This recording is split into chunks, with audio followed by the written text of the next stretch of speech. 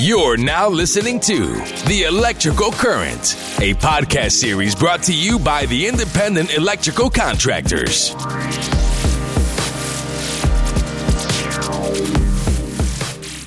Welcome to the IEC National podcast series, The Electrical Current. I'm your host for the show, IEC National CEO Spenser Villwock. During this podcast series, we will talk with folks throughout America that help to make the electrical and systems contracting industry truly great. Today, our featured guest is Todd Reed, the National Market Manager of Graybar Corporate Headquarters in St. Louis, Missouri. He is a marketing guru for Graybar and brings a depth of expertise in all that he does. Todd is also a trustee of the IEC Foundation, and he sits on the Platinum Partner Council for the IEC National Association. He's very active within his community, is a huge gaming enthusiast and gaming event leader, and he's also the producer and host of the Inspired and Intentional Business podcast. But let me pause there so we can hear more from the gentleman himself, Todd Reed. Todd, welcome to the IEC National podcast series, The Electrical Current. Thank you, Spenser. It's great to be here. I'll just let you keep talking, and I'll just hang up, because you're doing a great job. You know all about me. That's right. Well, let's thanks for taking time again to share a little bit about your background and your insights and things of that nature with the IEC community. Let's talk a little bit about how you got to where you are. Like, where did you grow up, and share a little bit about some of your career path and things of that nature. Sure. So I was raised in a small town in Kansas, just north of Wichita, and that's where I was raised and went to high school, and then from there went to the University of Kansas, where I received a degree in business. In Lawrence? Is that Lawrence, Kansas? Yeah. That is Lawrence, yep. The Lawrence, Jayhawks. Yeah. Kind of a basketball school. We don't talk about football at all. Not important. Right. Rock chalk, as it were.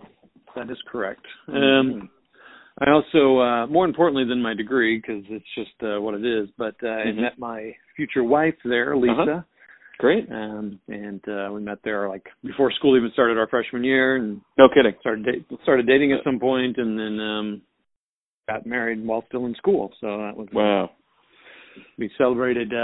See if I can do my math. I was 26 years this in 2018. So that was cool. Nice. Congratulations. That's great. Great. Thanks. Yeah, she's awesome. So that's the best thing I got from KU. So and then from there we've moved all around. We've lived in Florida, back to Kansas, and out to California, and now back to Missouri. And I've been all over. And I started in this industry when we moved to California, which was our last big move before moving back to the Midwest. Yeah. So what happened is went out there and, I'm looking. So we went out there for my wife, Lisa. She's a lighting designer.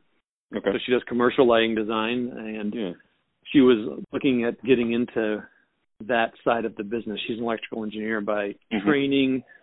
So architectural engineer from the University of Kansas, and then to go to do lighting, you couldn't be in Wichita really. You had to be, a coastal city. And so we looked at, or Chicago or something like that. So we looked around, and she found her dream place in LA. So that's why we moved out there. So when I moved out there with her a couple months later, I did not have a job. So I was looking from scratch.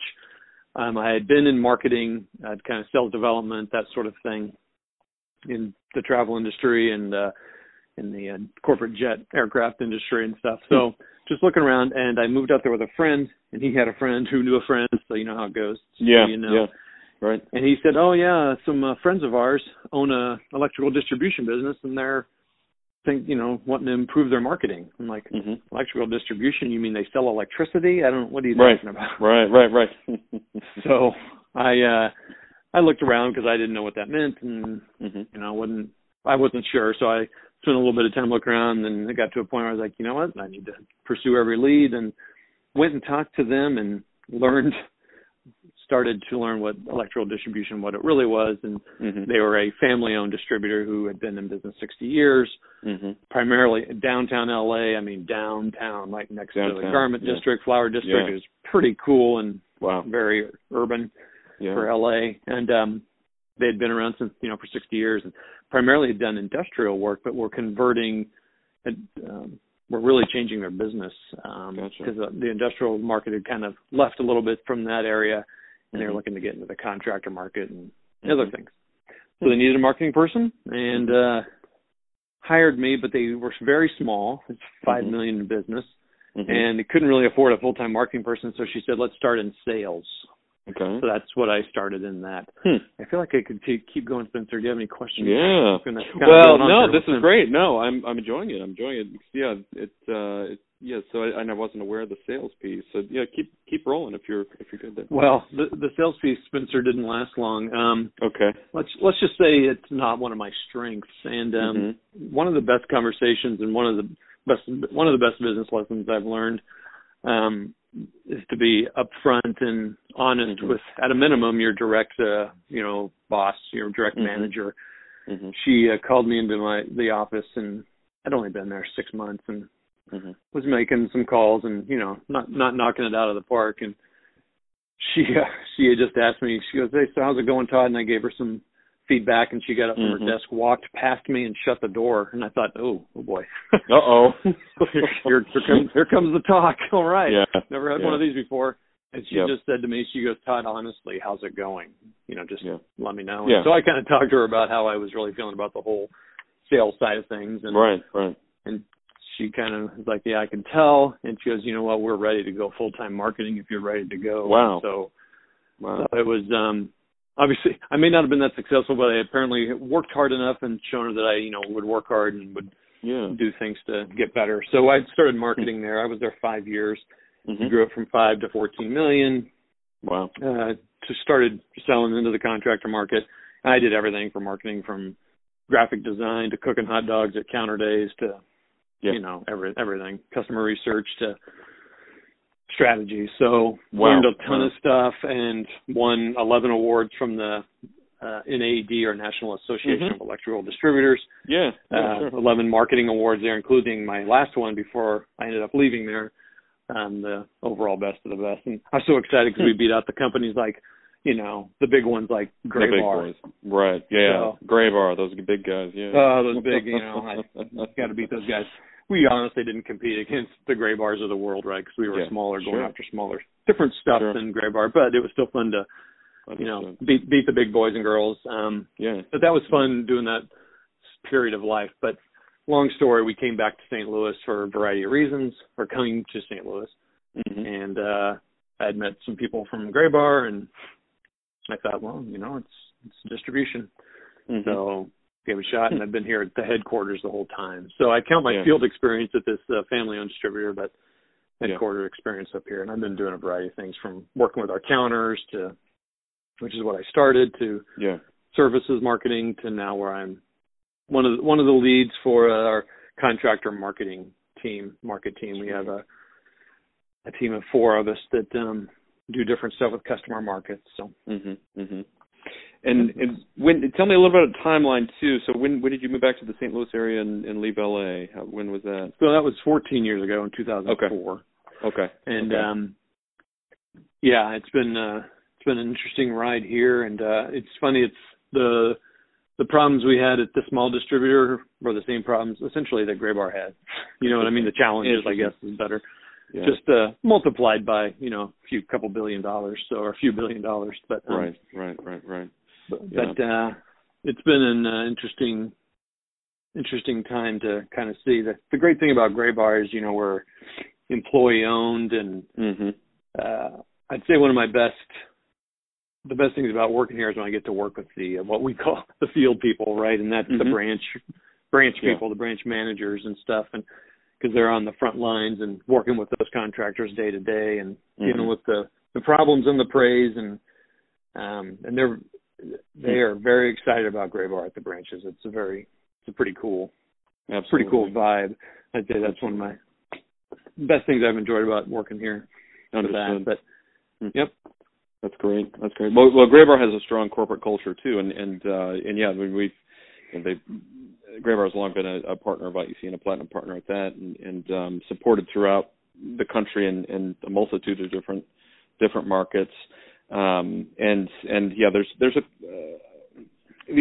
definitely a feel to Graybar people too. There's an inherent culture in which then you guys hire for and promote within the corporate culture, and it's remarkable, really, to see that and feel that in whether you be in the middle of Missouri or on one of the coasts or everywhere in between.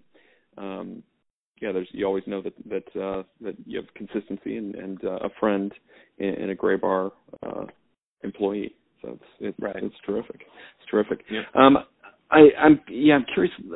So how do you support the branch or the districts or what's kind of the focal point of your role at the corporate level to be able to help with the marketing piece? Well, it really varies. For our contractor team, it's really getting the voice of the customer. I kind of say I'm the voice for the contractors within Graybar. Okay. Listening to what they're dealing with and trying to convey that to our corporate teams as far as marketing, our services that we develop, and trying to consolidate the input we're getting. And I support the field by, helping our marketing team create collateral for them to sell our services.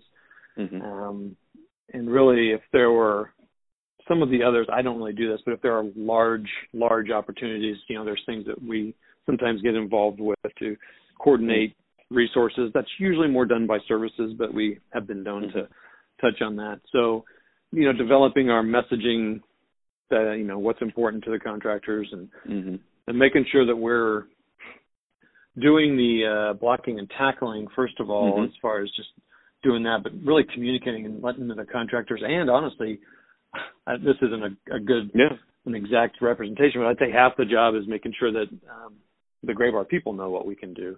Sure. I'd say that's a big struggle that we have. I'd say that's a struggle that a large distributor has. Absolutely. That maybe a smaller one has less of a struggle with it. Everyone knowing what we do. It's just, there's so much stuff going on, and the thing we struggle with is communicating with, just the internal people, because, emails, they struggle with the same thing we all struggle with, getting too many emails, too many distractions. And and that's the something we have to be very cognizant of here, that, I think whatever I create is the most important thing ever. So I send it out. How come they don't all respond to it? Well, it's because they've got, first of all, most importantly, they got customers calling to talk about whatever's going on that they have to solve right away. And an email from Todd Reed is like, I'll get to it. And I don't mean to make it sound like people are dismissive of what we're doing. It's just busy. It's competing priorities. Yeah. And so a big part of our job is, I figure if someone doesn't know about a service or something that we do, a Graybar person, that's my job to make sure they know.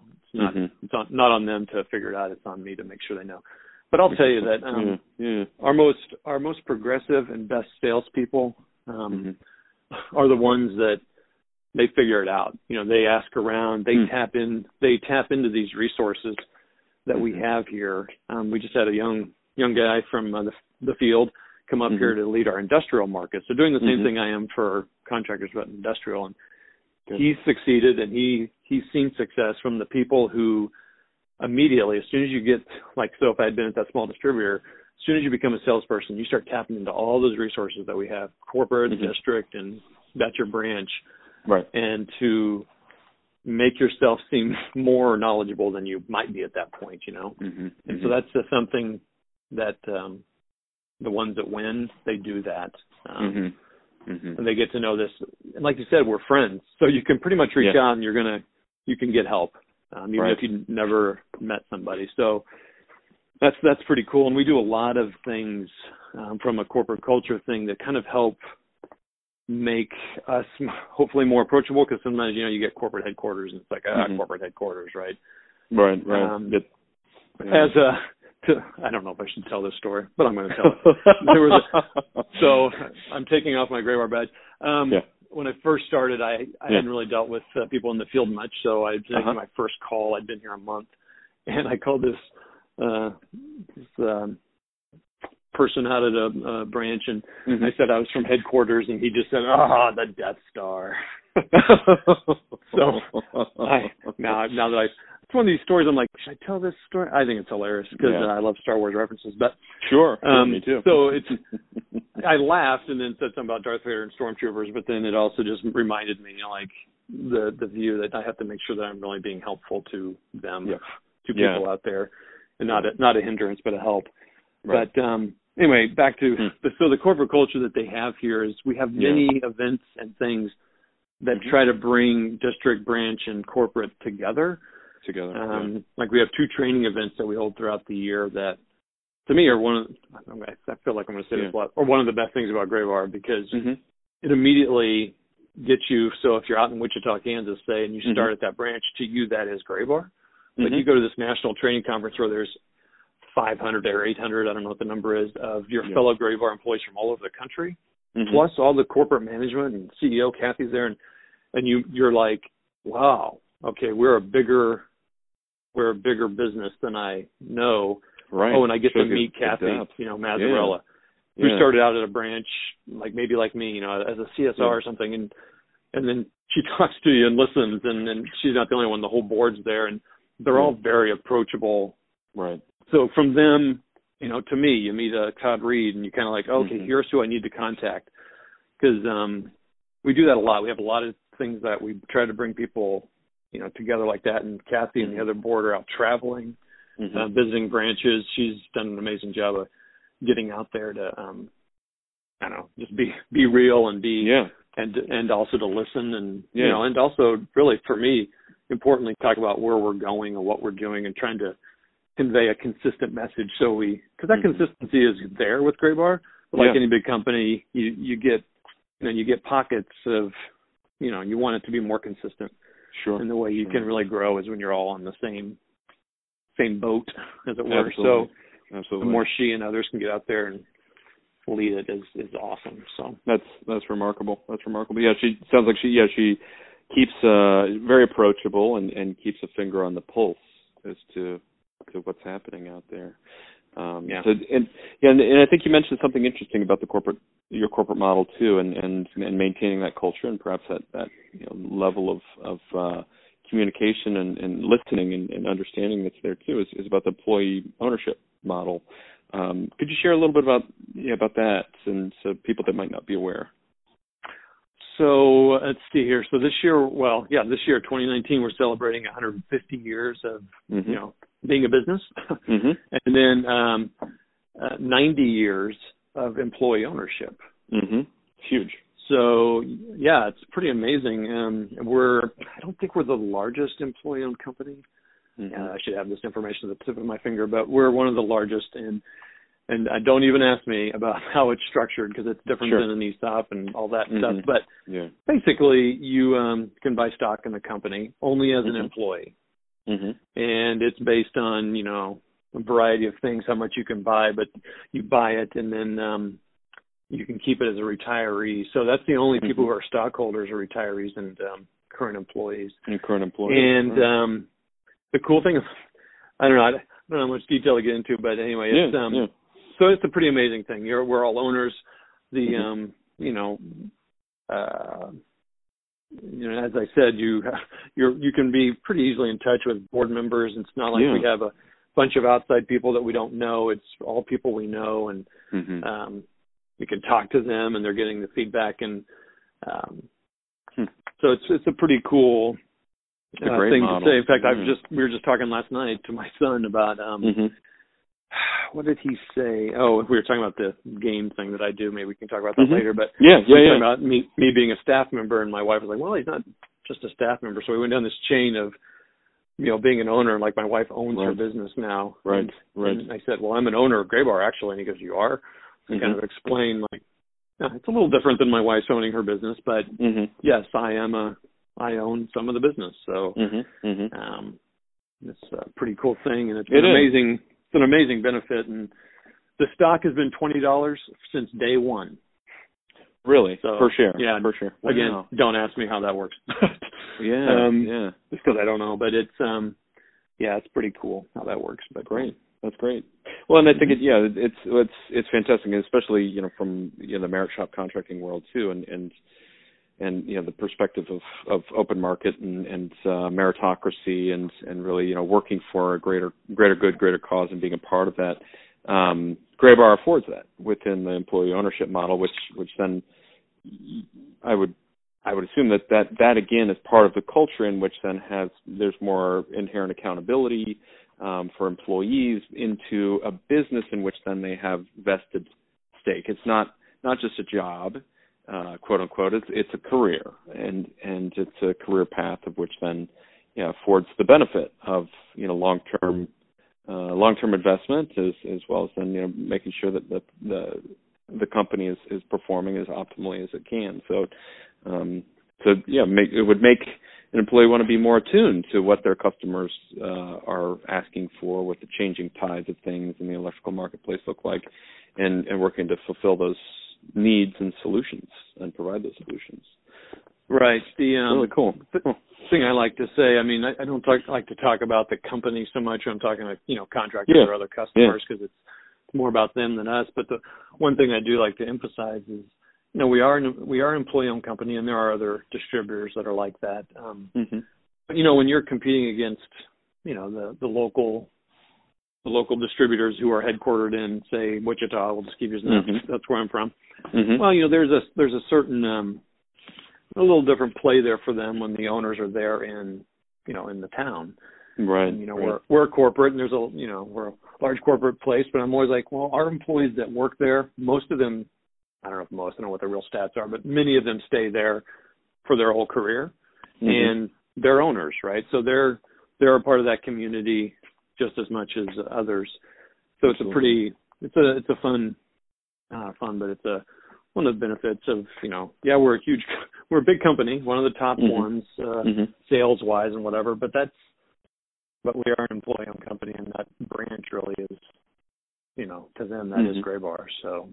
Absolutely. Well, very cool. Well, let's shift gears a little bit here too, and you mentioned one of your other your interest in pastimes, which is really just another full-time job beyond what you do at Graybar, and you're raising a family with your wife and being an upstanding member of society and all that, and well, at least we can all try, Todd. But right, yes, certainly try. But tell us a little bit, and you've shared a bit of this with me when I was in St. Louis last summer, about this giant event that has grown over the course of years around gaming and specifically around like board games. Tell me a little bit about that, and let's share a little bit about that with the IEC community here. Yeah, let me take off my Graybar hat and put on my board gaming T-shirt, my black T-shirt. Black T-shirt. The nerd shirt. I am one of 6 owners of a board game convention. Excuse me. Of a board game convention called Geekway to the West. And it started about 15 years ago in the basement of Jay's house. It doesn't matter who Jay is, but he invited 13 friends over to play games all weekend and just hole up in the house and play board games. And so there's no video games, it's all board games. So from 15 years ago with 13 guys that met in a guy's house, it's now, we have just opened ticket sales for the general audience, but we had 2,700 people last year, and we'll probably, go over that this year. Wow. 2,700 people sitting around in a convention center for 4 days, 24 hours a day, playing board games. 24 hours a day. So I walk through at 3:30 in the morning, and I'm going to see 10 people out there, maybe. Filled. Yeah. Like pounding Red Bulls or Monster Energy drinks or something. Yeah, something like that. Going. Yeah, wow. Yeah, they don't. There's not that many people that do it 24, but there are a few diehards that they just get all the gaming they can in. So what's really cool about it is that the board gaming we are riding a wave that has been sweeping this country for a few years now, for 15 years or more. Of board games becoming more popular again. You can go to Target now and see some games that you would never have seen a few years ago, like Ticket to Ride, Settlers of Catan, some other cool ones that are showing people that what board games can really be beyond what we probably you and I were used to when we were growing up. The Monopolies and Sorry of the world. Yeah. So Brothers. when people ask if we play that, I get kind of snobby and say, please, we play real games. But I hope Hasbro is not a sponsor of IEC. But anyway, it's pretty amazing. And the reason we've grown so much, and it's all been word of mouth for the most part, we've done a little bit of advertising, is that it's it's a way for people to connect. You're face to face with people. We had some guys come by a few years ago and said, hey, I heard about this game convention, and they were getting ready to buy tickets to get in, and they were looking around, and they could kind of see into the hall, and they're like, where are the TVs? And we're like, what? The TVs? Where the monitors? Like, oh no, this is board games. They're like, oh, all right, never mind. they were not on board, but right. Literally, boom. Yeah, there you go. Sorry, I missed that joke, but I can think of one couple, and this is why we've grown. There's it's a fairly younger crowd. They're younger than me that comes. They're probably like, late 20s, early 30s. They're out of college, but they have some time. It's pretty inexpensive to come to it. It's only $65 to come there for 4 days, and maybe you sleep in someone's house. Or they're mainly from the Midwest, but we have 23 states represented typically, so that's pretty cool. Wow. But I had this couple come. They were older, and they came there, and I kind of introduced them, walked them around, showed them around, how to do things.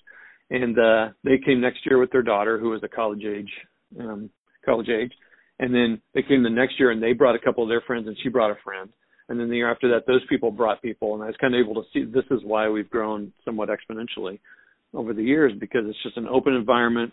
We encourage people, just like if you don't know how to play something, you're like, hey, someone want to teach me this game? Or if you see someone playing something you like, you just sit down and ask them if you can join them or at least watch to learn a new game, and they're just playing board games. We have a library of like 1,500 games that they choose from. So you would come, Spencer, you don't have to bring anything but yourself. You can check out games. We do a thing that we started called Play and Win, where we have all the latest, like 100 and something games that you can play that are brand new, and you can win that game. So we get door prizes, of course. But it's pretty, I'll tell you, when you're walking around midnight and you see people sitting there talking and laughing and, it's pretty fulfilling to know that you're bringing people together from around the country and that kind of meet online. Because one reason it's grown is the internet has helped board gaming become popular with Meetup and this website called BoardGameGeek.com. Yep. And now you're able to connect to people maybe playing a little bit more obscure games from DC, and you meet online, and then you go to these conventions. We're certainly not the only one, but we are one of probably the largest just open gaming. We don't have a lot of events and stuff. It's not a competition. It's not a tournament. We have them. They're there, but that's not the main purpose. The main purpose is I always say, you're coming over to our house. Yeah, it's a convention center, and you're just going to hang out for 4 days and play games. So. Right. That's terrific. Yeah, you're building that sense of community, and what a great experience. Yeah, people build lifelong relationships, and I mean, there's a lot of parallels to the IEC community in a way, and coming together for common purpose, and having being very exhausted at the same time of going through an intense series of different value adds, if you will, in this case, different games that people would play, and different board games, et cetera, and the parallel on the IEC side is educational opportunities and advancement of people's businesses, et cetera. So you've been doing this again. How many years was it? 15, roughly. So the convention's been going on 15 years, and I think 15. I've been an owner for like 5 or 6 years. I came on board really because I would volunteer and help out, and they liked the work I did, and they asked me to help. Gotcha. And we kind of divide up the roles because everyone's got their strengths, and mine is really, you'd think marketing, but it's not. It's more the handling the hotel and the convention center. So I'm responsible for negotiating that. And it's I don't remember how big that convention center is. Is it 40,000? Anyway, it holds enough to hold 3,000 people. And then at one time too. At one time, yeah. Oh my goodness! Wow. Yeah, no, most of the time those people are there the whole time. You can go to Geekway. I don't know if I said this. Geekway to the West. So instead of Geekway to the West. Yeah. Right. So if you go to geekwaytothewest.com, It's you can see photos on there of the full room. It's pretty amazing. And then I'm also in charge of the hotel, which is a 250-room embassy suite that we sell out every year, plus the other hotels around that we take up. So we're generating a little extra cash for the local economy, and which is kind of a fulfilling thing. Absolutely. And then I'm I'm responsible throughout the entire event of just making sure, because there's always need there. You guys, you help run a convention yourself, so. Oh yeah. No, that's something to do. Terrific. There's always something to do. And what are the dates of the Geekway to the West convention this year again? It's like May 17th, 18th, 19th, 20th. Right. And tickets are open, so buy them now. Tickets we haven't are sold open. out. That's great. That's great. So now you're an owner of that too. So now you've got two things that you're owner over, and another topic I'd like to have you share a little bit about too is your podcast series, Inspired Intentional Business. How'd you get into that? And you've got some great content up there. You got nearly 150 shows that people can dig into. But what would they find if they went on the iTunes podcast store and found themselves over in there? So basically what they find, and I can kind of tell why I did it here in just a minute, but what they're going to find is companies and one municipality, but mainly companies, organizations, for-profit primarily, right now anyway in the interviews, that are balancing what I say, they're balancing people, purpose, and profit. In a variety of ways. It's really tough to nail it down. It was tough to come up with a name because there's not necessarily one thing that they're doing. I always ask my guests, how would you explain what you're doing? And it's just all over the place. So I've brought it down to that, balancing people, purpose, and profit. And while it's not an easy thing to do, it is possible to at least work towards it and make those tough decisions when it comes down to trying to balance the three of those. And so you'll hear companies that are doing it through a variety of means, and it's an interview show because I am by no means an expert in it. It's a passion for me. It's not a moneymaker. I'm the owner, but it's definitely not for profit. And I just find company owners who I read about or who someone else recommends, and just ask them what you're doing with me, but what they're doing in their company. You could really call it an organizational development podcast. I hesitate with that just because I'm not an organizational development person, and but that's kind of what it's about, developing culture, company culture, and all that. Well, I've enjoyed a couple episodes that I would say it is a lot of organizational and culture piece. And great, just terrific insights that people are sharing too. It's really very open book, if you will, and literally in some of the podcasts, learning about kind of open book philosophy of management and things along those lines. So I don't know, I'm a business philosophy geek and like to tear through and learn about different success pathways, and your podcast gives a lot of that, a lot of those. Straight to the chase, if you will, to be able to really gain some applied insights within the businesses that you speak with. Yeah, I mean, there's some people doing some really cool and kind of radical things as far as, how like open book management is probably the biggest and easiest one to kind of point to. There's definitely a movement around that. There's a company, a great game of business company down in Springfield, Missouri, called SRC Manufacturing that kind of started that trend, and there's a book called The Great Game of Business by Jack Stack, and then a follow-up called The Stake and the Outcome that I would highly recommend to any business owner. And it and I started with that, and it kind of clued me into this whole kind of different thing.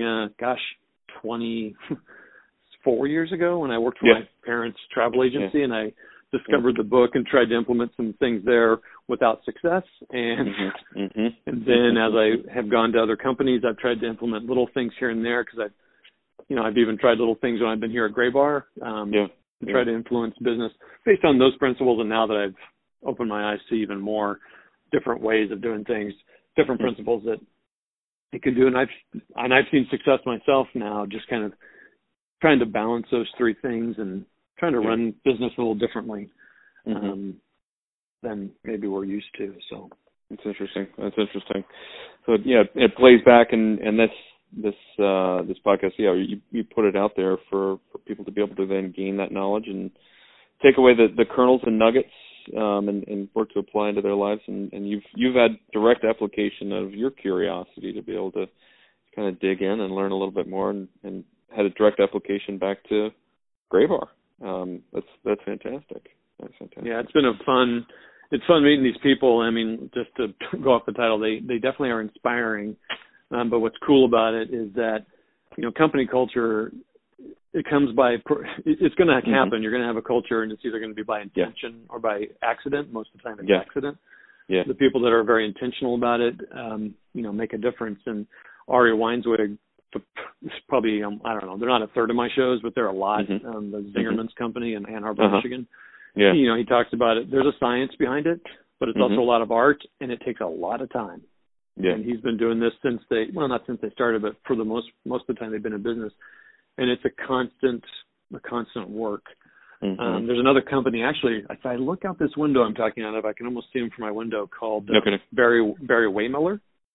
And they are doing some amazing things. They're not open book management, but he's written a book called Everybody Matters, and he's doing some really cool things. I would recommend people do that. And the cool thing is, he's a manufacturer.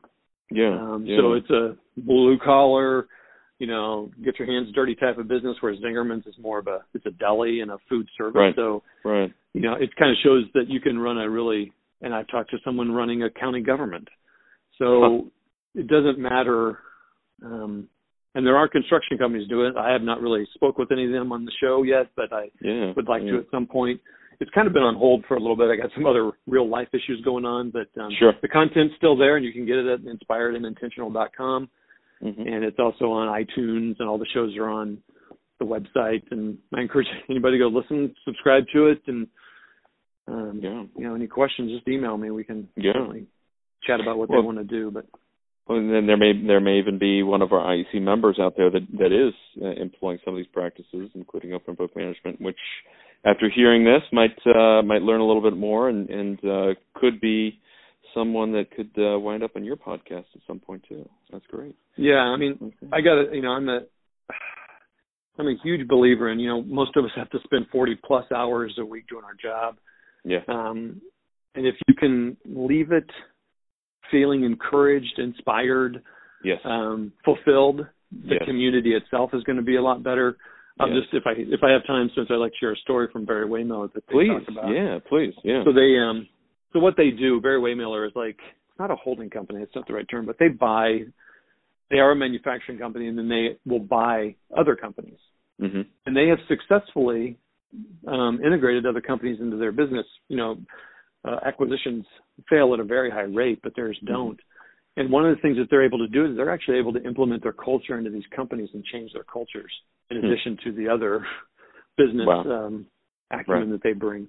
Right. For example, so they bought this company, this manufacturing company, and after they had some time to implement some of their changes, they brought their board into the factory, sat them in a meeting room, and the break room at the factory. You can just picture it.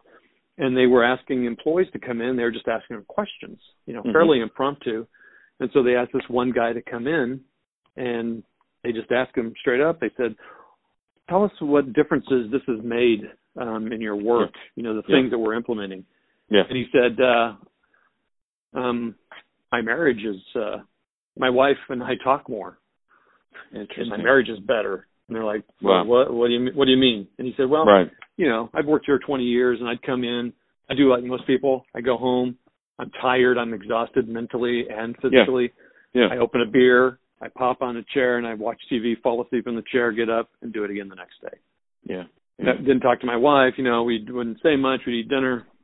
Well, then you all started doing these things where you listen to our ideas, you implement, you don't implement, you kind of, it's a very open type of environment, how that works. Right. I would go home the first time, I'd say, honey, I gave this idea, and, I was very excited. She was excited. Yeah. And now all these things are happening here, and now we talk more in our marriage simply because of that. So it makes that better. So think about his life, the community's life. If just because a company opened up and treated this, so his big thing is treating employees, everyone is someone's baby, right? Yeah. Someone's child. Baby right. is the right word. Everyone is someone's child. And what if you treated them like so? How you want your children, treated.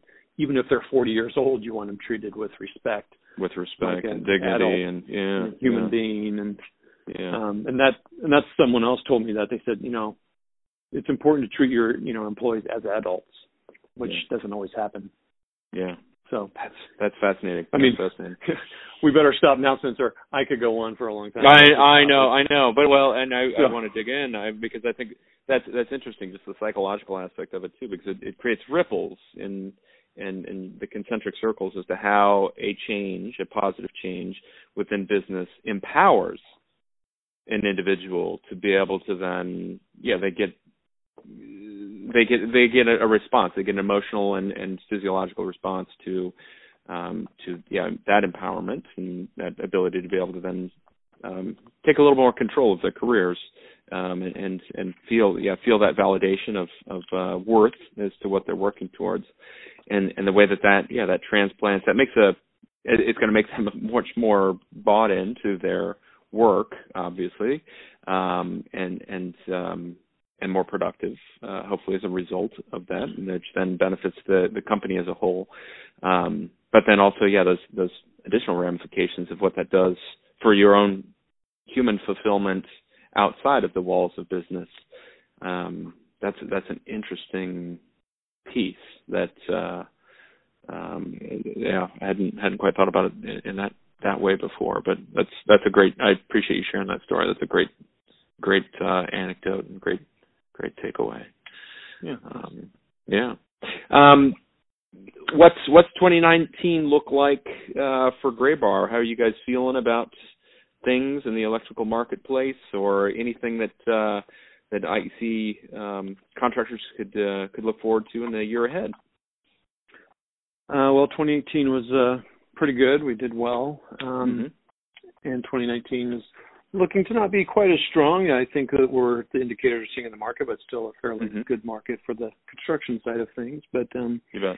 From what experts are talking about, that's not a Graybar thing. That's kind of what the people are talking about. The entire market. Yeah. The entire market. But I would say, the thing that we're really focused on is, helping the contractor move into the future of construction.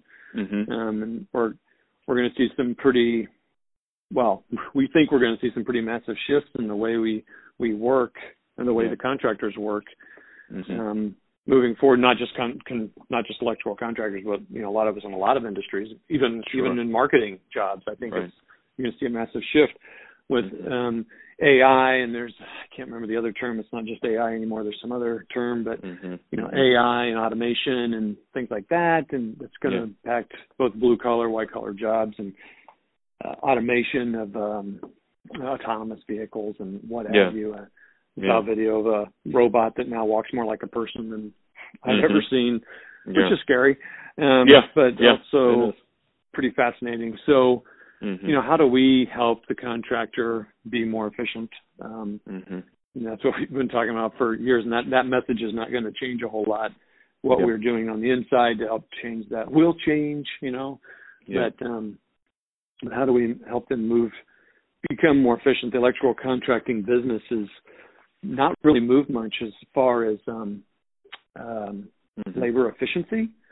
So the last 30, 40 years, the labor component of a lot of electrical jobs is about 45% or something, give or take.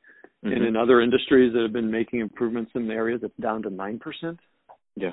Wow. So that someone's going to come along and disrupt that. Yes. And so how do we help us and the manufacturers we work with and our contractors, face and survive and thrive with that disruption? So absolutely, interesting, and that's fascinating because some of the other industries that have more rapidly moved in that direction. That the increase of efficiency is there, and increase of efficiency equals higher productivity and higher profits as a result. So I agree with you. I think that integration of technology into the workplace is here to stay, obviously, and it's at what adoption curve and what tools and methods then we bring into it to be able to help the construction industry continue to thrive into the future. So 2019 will be fun, Todd. I think we can rest assured. Yeah, no, it'll be a great time, and like I mentioned earlier, we're wanting to power the new era. That's kind of our saying that we're carrying into 2019 as we celebrate 150 years in business. And we started out with inventors and innovators, and we're really talking about corporate messaging. We're really making sure that we all are doing that more. We're talking more about innovation and doing things internally to make sure we're doing that, and making sure that we're, again, helping all of us move forward in the industry for the next 150 years, and rekindling that fire of innovation, entrepreneurship, and all that, and of course celebrating 90 years of employee ownership. And how do I become a better owner, smarter owner of my business, just like my wife has to do in her 5-person business? How do I do it in our larger business? So absolutely. And frankly, how do we help our contractors, thrive in that next 150 years? And what's it going to look like? I can't even imagine. Exactly. No, you and me both. And I think if we had that crystal ball, we wouldn't be able to, even if we saw what that looks like, we probably wouldn't be able to then understand it in the same way that if you look back 150 years, somebody doing the same thing to look at where today's world is we just got to live through it, and we got to be smart and work together, and that seems to be the focus of the corporate model like Graybar, is to continue to listen and continue to build the thread with our customers, which are the electrical contractors, and that's a lot of what you do at IEC and engagement with IEC, isn't it, Todd? Is that engagement piece? So it's been a fun ride being involved more closely with the organization. So. Terrific. Well, want to thank you for your time today. This is we could go on forever, I know, and maybe we'll have to do a follow-up at some point, be able to share more of your insights and inspiration. But thank you so much, Todd, for spending your time with us today, and thank you for all you and your Graybar team does for us. You're welcome. Thanks for having me. Awesome. And thanks to all of our listeners out there. This has been another installment of the IEC podcast series, The Electrical Current. You can check us out at ieci.org, and if you're interested in career opportunities within the electrical and systems industry, jump over to myelectriccareer.com. That's myelectriccareer.com to learn more and start on your path to achieve your dreams.